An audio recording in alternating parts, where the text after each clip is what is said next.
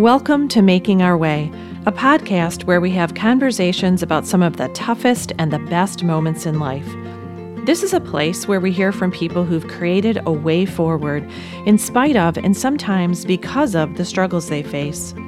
My own journey raising a child with a rare disease, Duchenne muscular dystrophy, is the inspiration for this. But this isn't just about Duchenne or my story. We all have something we're carrying. That's just life. So this is a place for all of us, for conversation, for connection, and to gain strength from each other. We are each other's keepers, and we can also be each other's teachers. We are better together. I'm your host, Marisa Penrod. Today, I'm talking with Chris Jones. I met Chris at a conference several years ago. We crossed paths because we both have a son with Duchenne muscular dystrophy. But Chris has crossed paths with and influenced and touched hundreds of thousands of people around the world because of the way in which he has shared his son's journey.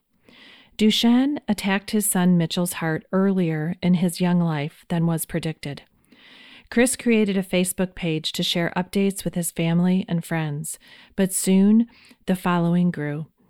And as Chris and his family navigated the unimaginable, Mitch's final months and days, Chris shared his little boy's story, the spirit and the heart of Mitch, with the world. He let us all in to the heartache, the joy, and the beauty, and to the grief. Chris and his family gained immeasurable support and love from the world, while changing that world for the better through selflessly sharing intimate moments from their own love-filled journey. Chris and I talk about all of it today: the diagnosis, the shock, grief and joy and despair, and finding meaning in all of it. There is sadness and brokenness in Chris's story, but his is not a sad story. It is one of courage and compassion, seeing the good and loving each other through the toughest of times. It is such an honor to talk to Chris and for him to trust me with his story.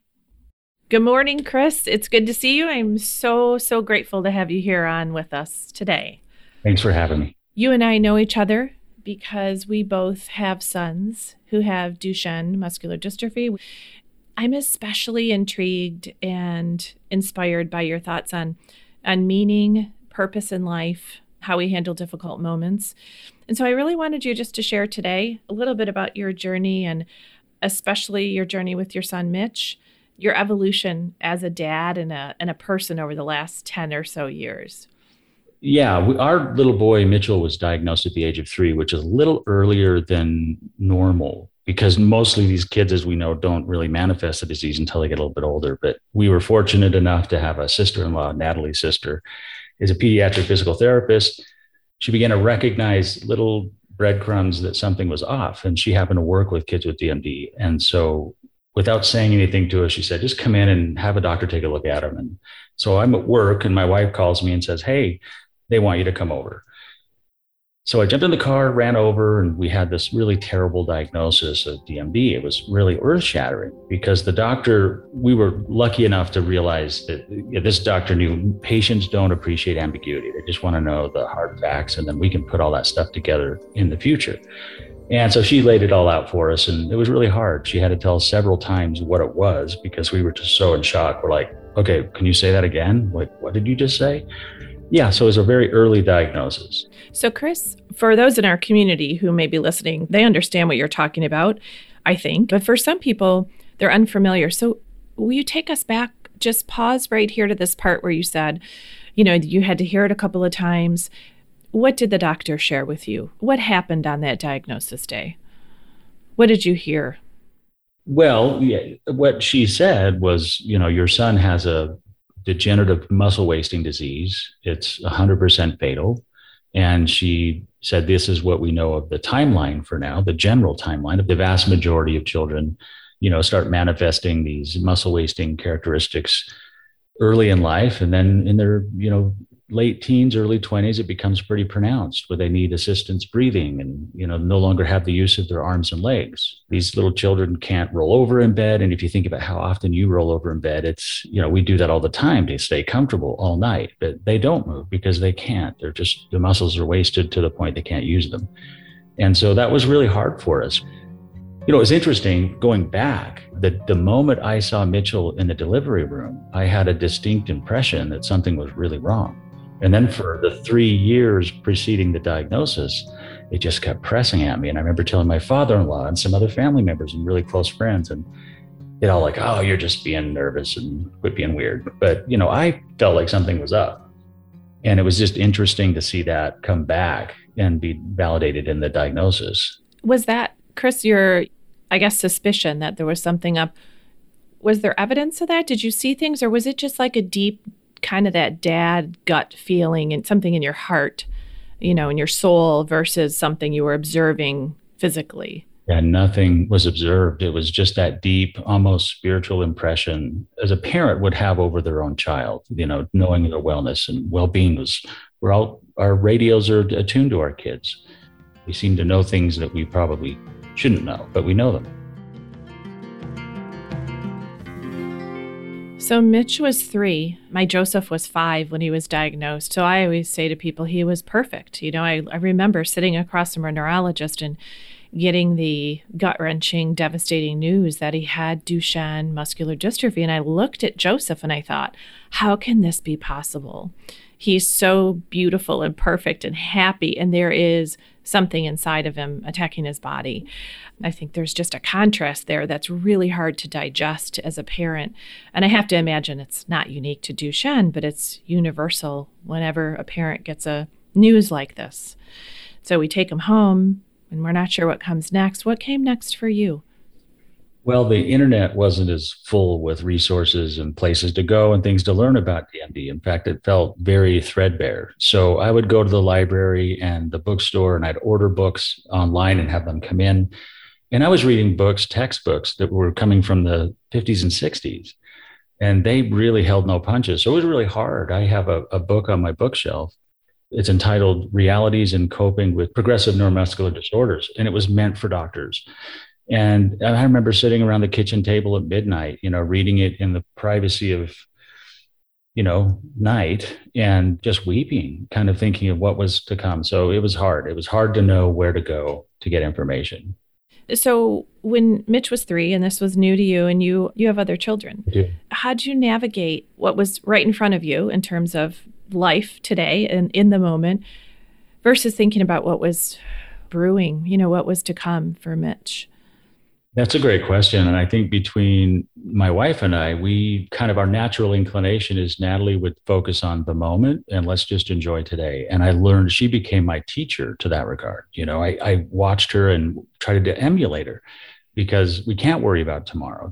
We can, but if it consumes all of our present moment, we're no longer living. We're living in some imagined future of which we really don't know. And so she always brought me to center, brought me to present. And for me, I was building a scaffolding way high in the air to go look in what's beyond the horizon. Can I see the storm coming, and how can we brace for impact? Mm-hmm. And I think because we allowed each other that space to be what we needed and wanted to be, it worked well, because she brought me to center and I said, hey, here's what's coming. Here's what we can do to prepare. Mm-hmm. So what did you do to prepare, Chris? What did you see when you were building your scaffolding? Well, it's funny you say that because we trusted in our doctor and her milepost saying, hey, when these things happen, we're going to be introducing these interventions. So knowing the interventions that were coming, we sold our home, which isn't always necessary, but we chose to because we had a lot of stairs. And I thought, well, let's get a home that's going to be more easy to navigate with the child with a wheelchair and future things. Mm-hmm. But what the funny thing about Mitch is that he always seemed to be doing better than the other children his age with DMD. He was walking longer, and we kept thinking, man, did they get this right? Like maybe they made a misdiagnosis. But I think the thing that I learned more than anything is that I can continue to imagine a future and get caught up in the storms that we often create are worse than reality. Who was it? Seneca, an ancient philosopher that said we suffer more in imagination than in reality. Mm-hmm. And that was kind of me. And Natalie kept saying, hey, you know what? The kids are healthy right now. They're doing good. Let's be here. And so she always brought me back to center. So I didn't know you a number of years ago before I found your work and your writings online. I believe it was on Facebook, Mitchell's Journey. And there's just, to me, when I hear you talk about Mitch's physical, the progression of the disease, what you could see on the outside and how he seemed to be doing so well, there's just a cruel irony to the fact that there was more going on inside, perhaps, than you could have predicted or suspected. Mm-hmm. I say this, with all respect and love for you and your family, is that I think Mitchell's progression took all of us by surprise. And I can't imagine how it took you and Natalie by surprise. But you started sharing your journey with the world. Will you tell me a little bit about that, about what inspired you to do that and what that was like?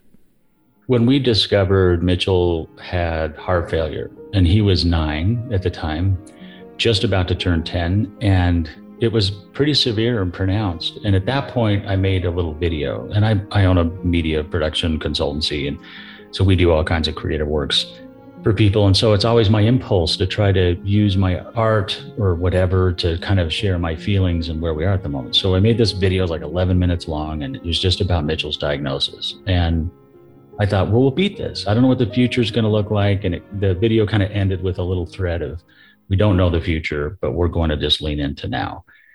And, that was the first real attempt to tell Mitchell's journey with DMD. And before, we'd make comments here and there, and I would post these little things here and there, and people seemed to have a lot of compassion.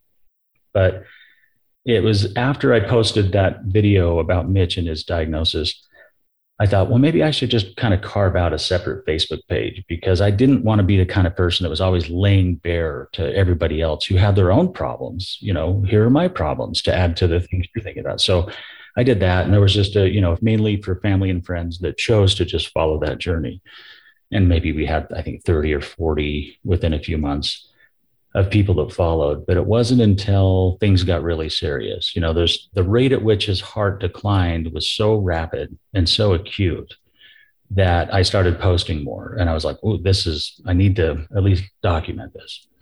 By the time January of that following year came around, and Mitchell's MRI had indicated that his ejection fraction was at 5%, whereas before, less than a year, it was at about 30. So it was pretty scary. And, we didn't really know what was next. We got denied a heart transplant. And so we documented that and put it on Facebook. And, people started to follow, because I think there's a certain curiosity about how people deal with hardship. People, whether they recognize it or not, want to observe it for a variety of reasons. But I think in large measure, people want to, with compassion, understand what's happening and support and love. I agree. I think there's a curiosity, because we're all trying to figure out, how do we deal with whatever it is in our life that is devastating and difficult. So Chris, you did something, though, that I consider so incredibly brave and so courageous, so generous to the world, is you really let us in. You let us in. And I know there are things you did not share, and we didn't get to see everything, but you let us walk this with you as you were walking Mitch home, and he was in his final days and his final moments. You shared him really what I believe became with the world, with thousands of people who were there for you. And tell me about that, how that was for you when you shared and you told the stories about what was going on with your family. For those who haven't seen Mitchell's journey and haven't, tuned in yet to your writings, will you tell us a little bit about the final months and weeks and what you shared with the world and why? By the time we got to the hospital and recognized, we took Mitchell in at the latter part of January, and we learned that Mitchell was at end-stage heart failure. And the cardiologist had told us at the CICU, cardiac intensive care unit, that Mitchell had days to live. And that was really a blow of blows. Like, we had no idea it was that bad. Mm-hmm. So we rush them home. And by this time, people are starting to see the message online. And I wasn't really ever doing it to get people to look at us or to make us feel better about our hardship. It was really about, Mitch, look at all these people that care about you. You know, a little boy that's in a hospital all alone and wondering, who knows what a child's thinking, but I wanted him to know that people were cheering for him. And so we bring him home and, not sure if he was going to go in 3 hours or 3 minutes. Like it was really touch and go, at least emotionally. Now, when we got home, Mitchell's health began to rebound. It seemed like everything was better and his vitals started to get a little better. And that's not uncommon. But then eventually, a week and a half into the being at home, things started to then slide into critical. Having people join and watch this, I had a lot of people write me privately and say, hey, at first I was morbidly curious. I just wanted this. How often do we get to see an inside track like this? But then they said something changed. I began to follow not because I was morbidly curious, but because I cared. And it awakened in me as a reader an awareness about the finality of my own life and how finite our time is. And they began to recognize I can step into being a better parent, a better spouse, a better brother or sister, son or daughter, if I can begin to recognize these little moments that are so often seen as ordinary, uninteresting, when those are in fact the most profound moments of life. The time we spend around the kitchen table, laughing and eating and talking, or the living room, or going on walks, little things that can make all the difference to the quality of our life. And that's what surprised me most, I think, is there was this juxtaposition of we're in an acutely difficult moment in our life and also trying to live it as normally as we could by reading books and doing the family routines that we were so used to. How do you describe Mitch? Mitchell was the most gentle soul I've really ever known. He was a giver. He was super funny too. The kid was smart as a whip. He was always surprising us with the level of his thinking seemed beyond his years. Mm-hmm. When you were going through this, in the most difficult physical moments for Mitch and for your family, were you guided by any kind of a faith? Yeah, absolutely. Yeah. I mean, we are a family of faith, and that gave us some context to wrap around the experiences, that maybe we took a more spiritual view of the things that were happening as opposed to, oh no, his heart, his blood pressure is dropping. And we started looking at things more spiritually and how he was showing up. Yeah, it played a big role in our grief and our healing.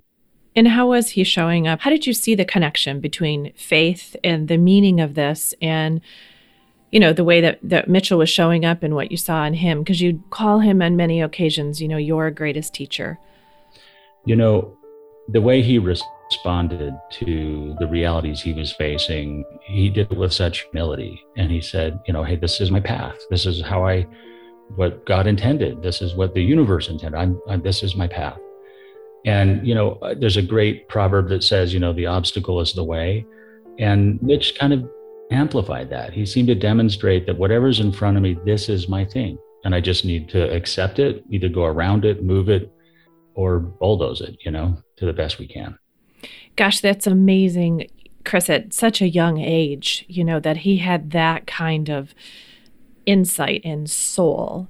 And I have to think that as a parent, I know when Joseph was diagnosed, my gut reaction in a very, profound way was, I have to figure this out. We need to fix this. Did you feel that? And then how do you contrast that with a child who's so graceful? Did you still feel that just primal, instinct to say, my job as a parent is to protect, to save, to make sure he's okay? Yeah. There's that duality in, I think, the way we approached it, which was one was acceptance that this is the path. And the other half of us was fighting in every way we could to save his life from the beginning to the end. There was enough complications and I think somewhat hospital politics going on that made the pathway for any medical interventions at the end precarious. And so we chose to just follow the path of faith and the recommendation of our cardiologist. Chris, you are, from your writings, I know I've read so much of them, you're a man of faith. Do you have after what you've lived through and your family's been through, do you have questions for God? Boy, that's a great question. When I think about my own, struggles, they talk about grief and the stages of grief, and there's arguments about why that's a thing or maybe it's not a thing. But this stage of anger has never really been my thing. I lost my father when I was 19, and that was a very difficult time in my life, having lost somebody so dear to me. And I was never angry. And so when Mitchell's diagnosis comes to the table, I wasn't angry. Instead of, shaking my fist at the heavens, I was saying, well, what am I to learn from this? And how can I navigate this treacherous path before me the best I can? And so I always looked kind of heavenward, as it were, for maybe a more gentle and also aggressive approach, but in the appropriate way, get aggressive with the things I can change and accept the things I can't. And my faith had a lot to do with shaping me that way. Yeah. Can I ask you, do you talk to God now? All the time. Yeah. All the time. What do you say to him? I talk a lot about what I'm grateful for. And I ask regularly, help me continue to see the things I need to see, help me perceive the world as it is, not as I think it is. Can I learn to see beyond the obvious to maybe the core, the motivations of people, or to the, the intent of people who are trying to show up in the world. That's beautiful. So you talk a lot about the whole idea of, whatever it is we're navigating, because, I like to say nobody gets out of here unscathed, right? I mean, we are all one phone call, one knock on the front door, one doctor's visit, one scan away from being brought to our knees. Everybody's climbing a mountain of some sort. And if you're not at the moment, you probably will be at some point. It just seems to be an inherent part of life. You talk a lot about finding meaning in that and your purpose. Talk to me a little bit about that, about how do we find meaning and purpose in the pain? Great question. And I think that's an age-old human question. We all, like you said, no one gets out of this thing unscathed. We don't get out of this life alive. And so death and suffering are not only an inevitability, but it's a promise. We're all going to encounter that. And I'm always surprised when people are shocked that they are encountering a hardship. Like, why me? I was doing all the right things. And I'm like, have you looked around? Like, do we watch the news? Do we listen to our friends that suffer? Everyone suffers. And like you said, if we're not suffering in the moment, just put your seatbelt on, because that time will come. So do you think that's the first step, is just a sort of a mature acceptance of, I'm going to suffer. It will come for me. It will be there. So what do we do with it? Is that where the meaning comes in? Well, and that's just the thing, is that, nothing has any meaning but the meaning we give it. And so we get to decide what things mean for us. I can look at something to say that really tormented me, or that thing really taught me. And, we can each go through similar experiences. And though I am a proponent that we all suffer alone, that nobody knows our own individual suffering, because our relationship is unique with, like, let's say the child with whom we're serving, we're trying to raise and has an illness of some type, or, we have unique relationships, and so our suffering is unique, but we get to decide what these things mean for us. And I think the moment we can look at pain as our teacher, if we can begin to look that way, and that doesn't mean it won't hurt. I can't think of a single thing that has taught me that doesn't hurt, but it sure teaches. What has your pain taught you? That's a really great question. My suffering has taught me the value of being pliable and humble, and looking at suffering as a way to shape us. And so I think it wasn't but a few months after Mitchell passed away, I wrote an essay called Boys Made of Clay. Mm-hmm. And it was about, Mitch and his best friend, who on Mitchell's deathbed, the night he passed away, he had held his hand and just said, I love you. You're going to be my best friend forever. And, and I was just broken. But, I learned in that moment of reflection that how important it is that our hard things can harden us. They can make us angry and bitter and not let anybody in, or we can choose to allow the kind of tears of our soul to soften the clay within, so that we can begin to shape ourselves in ways that are more useful in life. Chris, so you described that evening when Mitch's best friend was holding his hand. And when I hear you speak now, and you're so wise and you're so generous with your own growth and your journey, but you just said, I was broken. So if you go back to that moment of brokenness, of devastation, as you've described it, in being broken wide open, and then you look at yourself right now today as we're talking, I would love it if you could give some hope to people who are still at that moment of, like when you were at Mitchell's bedside, when people are broken. How do you get from there to here? And I know it's different for everyone, but is there anything we have in common that we all share, or is there anything that gets us from there to here in your mind, in your belief, that fuels that healing or that evolution? Yeah, that's a great question. And I think we all have our own personalities that we approach things in unique ways, and that gives us either the tools to develop, that hardship into something that's going to shape us. But I think one thing we all have in common, and even today, I'm a broken man. I've certainly picked up some broken pieces and put them back together. Another recurring theme in my writings has been about how we can perceive ourselves as the mosaic of self, that we are a creation of all the things we've ever experienced. I didn't feel broken open. I felt shattered. I felt that there wasn't a piece bigger than a dime of me anywhere. But I picked up all those pieces the best I could and put them back and arranged them a little differently. And that's what suffering does, is we begin to go, well, wait a minute, this is no longer a priority for me. I feel differently. I view the world differently. I behave differently. But we're all broken. We never are not broken, but we can put those broken pieces back together in ways that are beautiful, that create a newer, more dynamic self.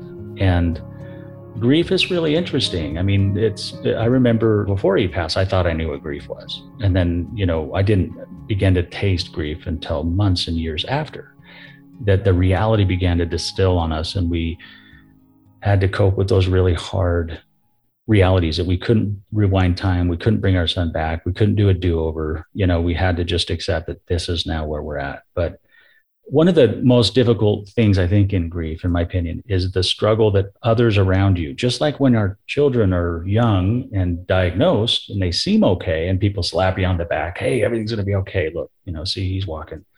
And you're like, no, you don't understand what's going on within. Right. Grief is so much the same way, is that behind the most beautiful smile can be a really broken soul. And it was a dear friend of mine who posted a meme the other day that says, sometimes the people need help the most are the people that don't look like they need help the most. And, so anyway, down the path of grief, people would say very unhelpful things like, oh, from a religious perspective, oh, this life is but a blink. And I'm like, what are you talking about? Like, life is the longest thing I know. That's the longest thing I'll ever know in this life. So don't talk to me about short life. This is long. Other things like, time heals all wounds. And there is an aspect that time can heal. But, I have spoken to conferences with 6,000 people in a conference hall. And I remember speaking with tons of them individually, and they had lost their child 40 years ago, but it felt like they were still at day one. So time doesn't always heal. It's the work of adding meaning and purpose and context to the experiences that help us move forward, And I think that time definitely has helped. I think the first few years that was a really acute crucible, but over time, and having done the work of examining my pain and deciding what that pain means for me, that was the greatest catalyst for healing. Mm-hmm. I would love, Chris, from your vast experience, to hear your thoughts on how can we be there for each other? How can we take care of each other, knowing that, as you said, our grief journeys are very individual? How can we love each other in the best way possible in light of our suffering? Really, such a great question.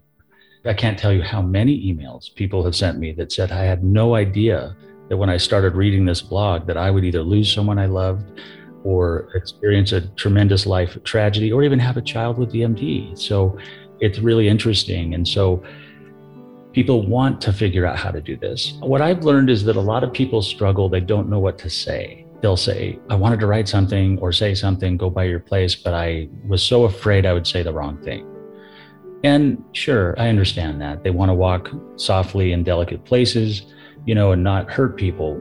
But silence also is a pretty powerful thing. It says many things. And so I found that the most useful thing to say to somebody that's suffering is, I can't imagine what you're going through, but I want you to know how much I care. I care about how you feel. I care about what you're going through. And if you ever need to talk, I will put down what I need to put down to be there for you, Just the whole notion that I care and I want to be here for you, whatever that needs to be for you. That's beautiful. I've used way too many words to describe it. The thing I've often said in my essays is that the most powerful thing you can do is sit with somebody and say, I care. Mm-hmm. That's all. You don't need to say anything else. The greatest lesson that Duchenne has taught me is that time is our most valuable commodity. It's the great equalizer. It doesn't matter who you are. We all get 24 hours in a day, and nobody gets more and nobody gets less. And it's the only resource we have we can never get it back. And so I think the most generous, graceful, friendship-centered, the most beautiful thing we can give to someone is our time. Yeah. And even if it's just 20 minutes of sitting on the porch listening or being present or reaching out, time is, in my mind, it's the greatest gift that we can share with each other. Chris, if you think about Chris Jones when you were like 25, who was that guy? And who is he now at this stage of your life? I still think I'm 16 and I don't realize I'm well over 40 and it hurts. Yeah, the kid I was, I think at 19, 25, I think was still very much a tender-hearted person, just didn't have the awareness of suffering the way I feel like I do now. And so I think a new, more compassionate person has emerged because of the suffering I've gone through. So the difference, probably the biggest difference between me and my younger me is the depth of compassion for other people and their suffering. Do you feel like there's a flip side to that? Like you are more acutely aware of suffering, but are you also more acutely aware of joy and happiness? Yes, 1,000%. Yeah. Yeah, I think the degree to which we feel love and excitement and joy is really paralleled by the depth of our pain. They are kind of mirror images of each other. Yeah. I agree. I just talked to a family who has a fairly new diagnosis of Duchenne, and, everyone's in their own stage at different times. But I said to them, if you can just test the waters of leaning into the pain, you will also feel so much more joy because it's like all your nerve endings are sort of more alert and aware. They were like, well, who wants to suffer? And I said, pain is not the same as suffering, right? And I said, maybe just try it for a weekend, like just for a couple of days, say, hey, we're going to try it for the next couple of days, just really like not try to avoid it. And I think we just experience everything else more profoundly when we're willing to kind of take it all in. So how did they respond to that? They were open to it, but I think they were terrified. It's like, oh, who wants to be in pain? And I don't think it's an option, right? It's like we don't get to choose when and if something comes to us and breaks our heart. It's what do we do with it? Amen. And how do we respond to it? That matters. Chris, you recently posted something. You have an essay and you titled it Broken Can Be Beautiful. And you talk about how that's just being mortal and flawed, is that we all break at some point. And there's one part in here, and I want to read this out loud, and I'd love for you just to tell me your thoughts on it. You say in this essay, yes, to break can be devastating, but it can also be beautiful.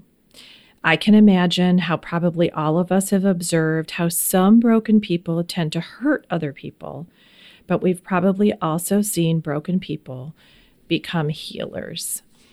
And when I read that, I thought, wow, that indicates to me we really do have a say in this, right? We have some choice. What does it look like to you when you see now with your experiences and your wisdom with suffering, with grief? What does it mean for us to be healers? Because, we need more healers. in the world today. What does it look like? Wow, yeah. It's interesting. I'm working with several people on kind of a coaching level who are stepping into new spaces, and they want to turn their suffering into a healing agent. And they always, to a person, will point to, but I'm so broken. How could I ever help anybody? Don't I have to have it all together? And I'm like, no, I think that's the heavenly paradox, is that when we attempt to heal others, we can heal also ourselves. And not in one big brushstroke. It takes time and attention and intention over a period of time for that to really play out. Your qualification to be a healer comes precisely because of your brokenness. Because you're broken, you will speak to people in ways that those that only know the words but don't understand the music, you will speak in a way that will heal people because you know what it's like to be broken. And you're speaking from a place of compassion. You can't fake it for very long. You can say things that sound right, but if it's not in you, then, we won't bear the fruits that heal, because, if we're working on the act of healing ourselves and healing others, boy, that's just a way that all ships rise with the tide. I agree. I think when we're open about struggle and grief and difficulty, we give other people the permission to be vulnerable and broken and open and to say it's okay. My gosh, Chris, you've done that in an exponential way, more than most of us could ever hope to do. But what I want to just spend a few minutes on is, the grief and the journey and the difficulties, that's not all you are. I don't want to, have this talk and this conversation and be like, oh, that Chris Jones boy, he's really good at suffering, because you are a joyful person. Like, you see incredible beauty and there's laughter in your life. And so I wanted to ask you, this is real broad, but what makes you happy? Everything. Everything makes me happy. It sounds like a dumb question, but no, it's awesome. I love that. I love it.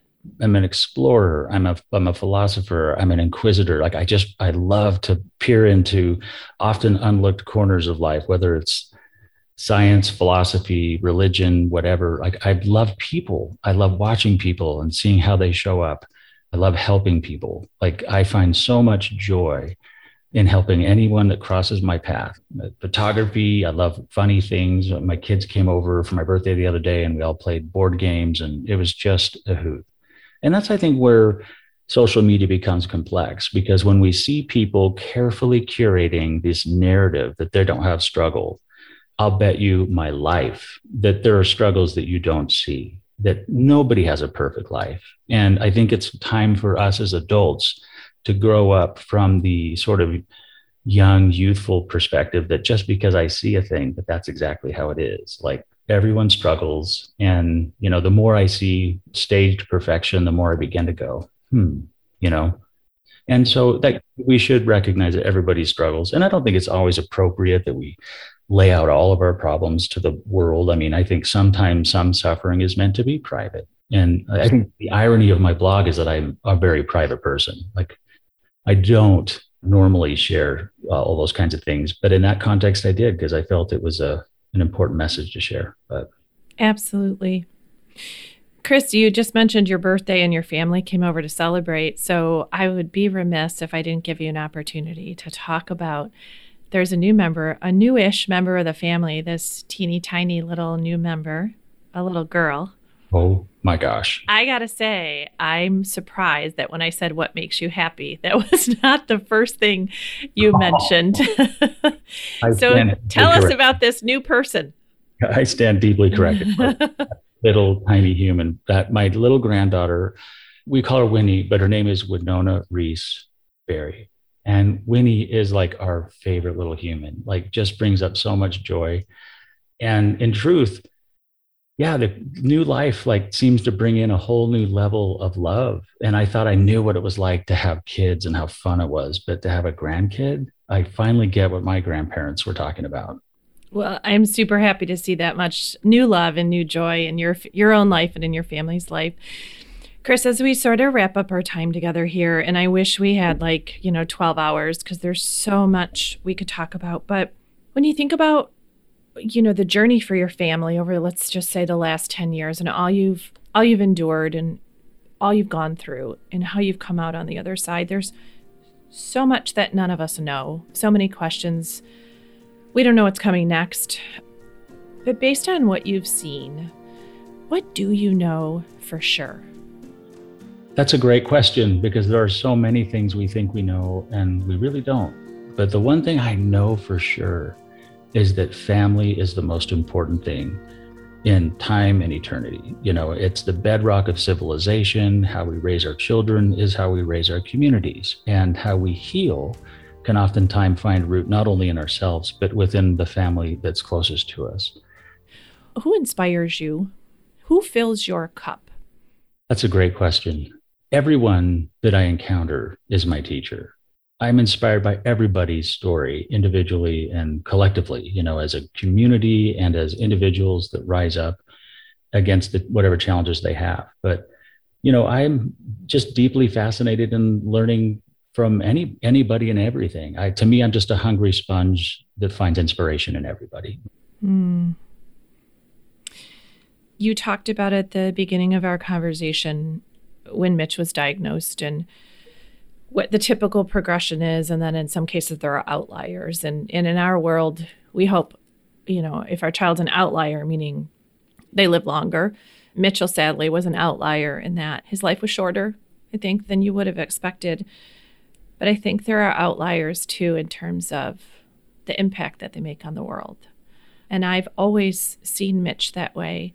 And I have to tell you, the more time that I spend with you over the years, I see you that way as an outlier in terms of what you give to the world.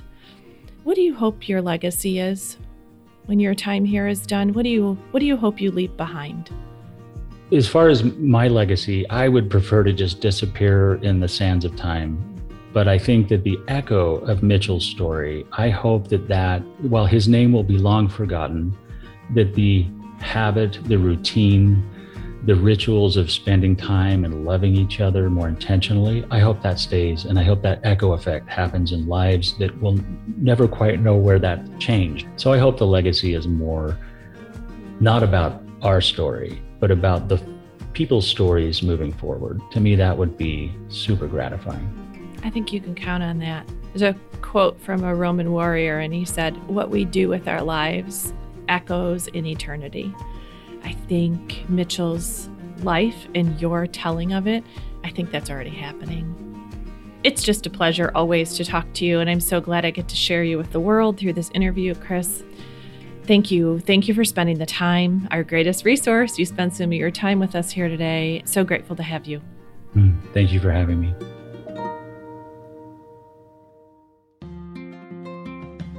Thanks for joining us for this episode of Making Our Way. If you enjoyed this, please share it and be sure to subscribe on Apple, Spotify, or wherever you listen to podcasts so you don't miss any episodes. Production support for Making Our Way was generously provided by PTC Therapeutics, Pfizer, and Sarepta Therapeutics. Thank you for making this possible. If you'd like to learn more about the work that Team Joseph is doing to support the Duchenne community and to make the world a better place, please visit us at teamjoseph.org.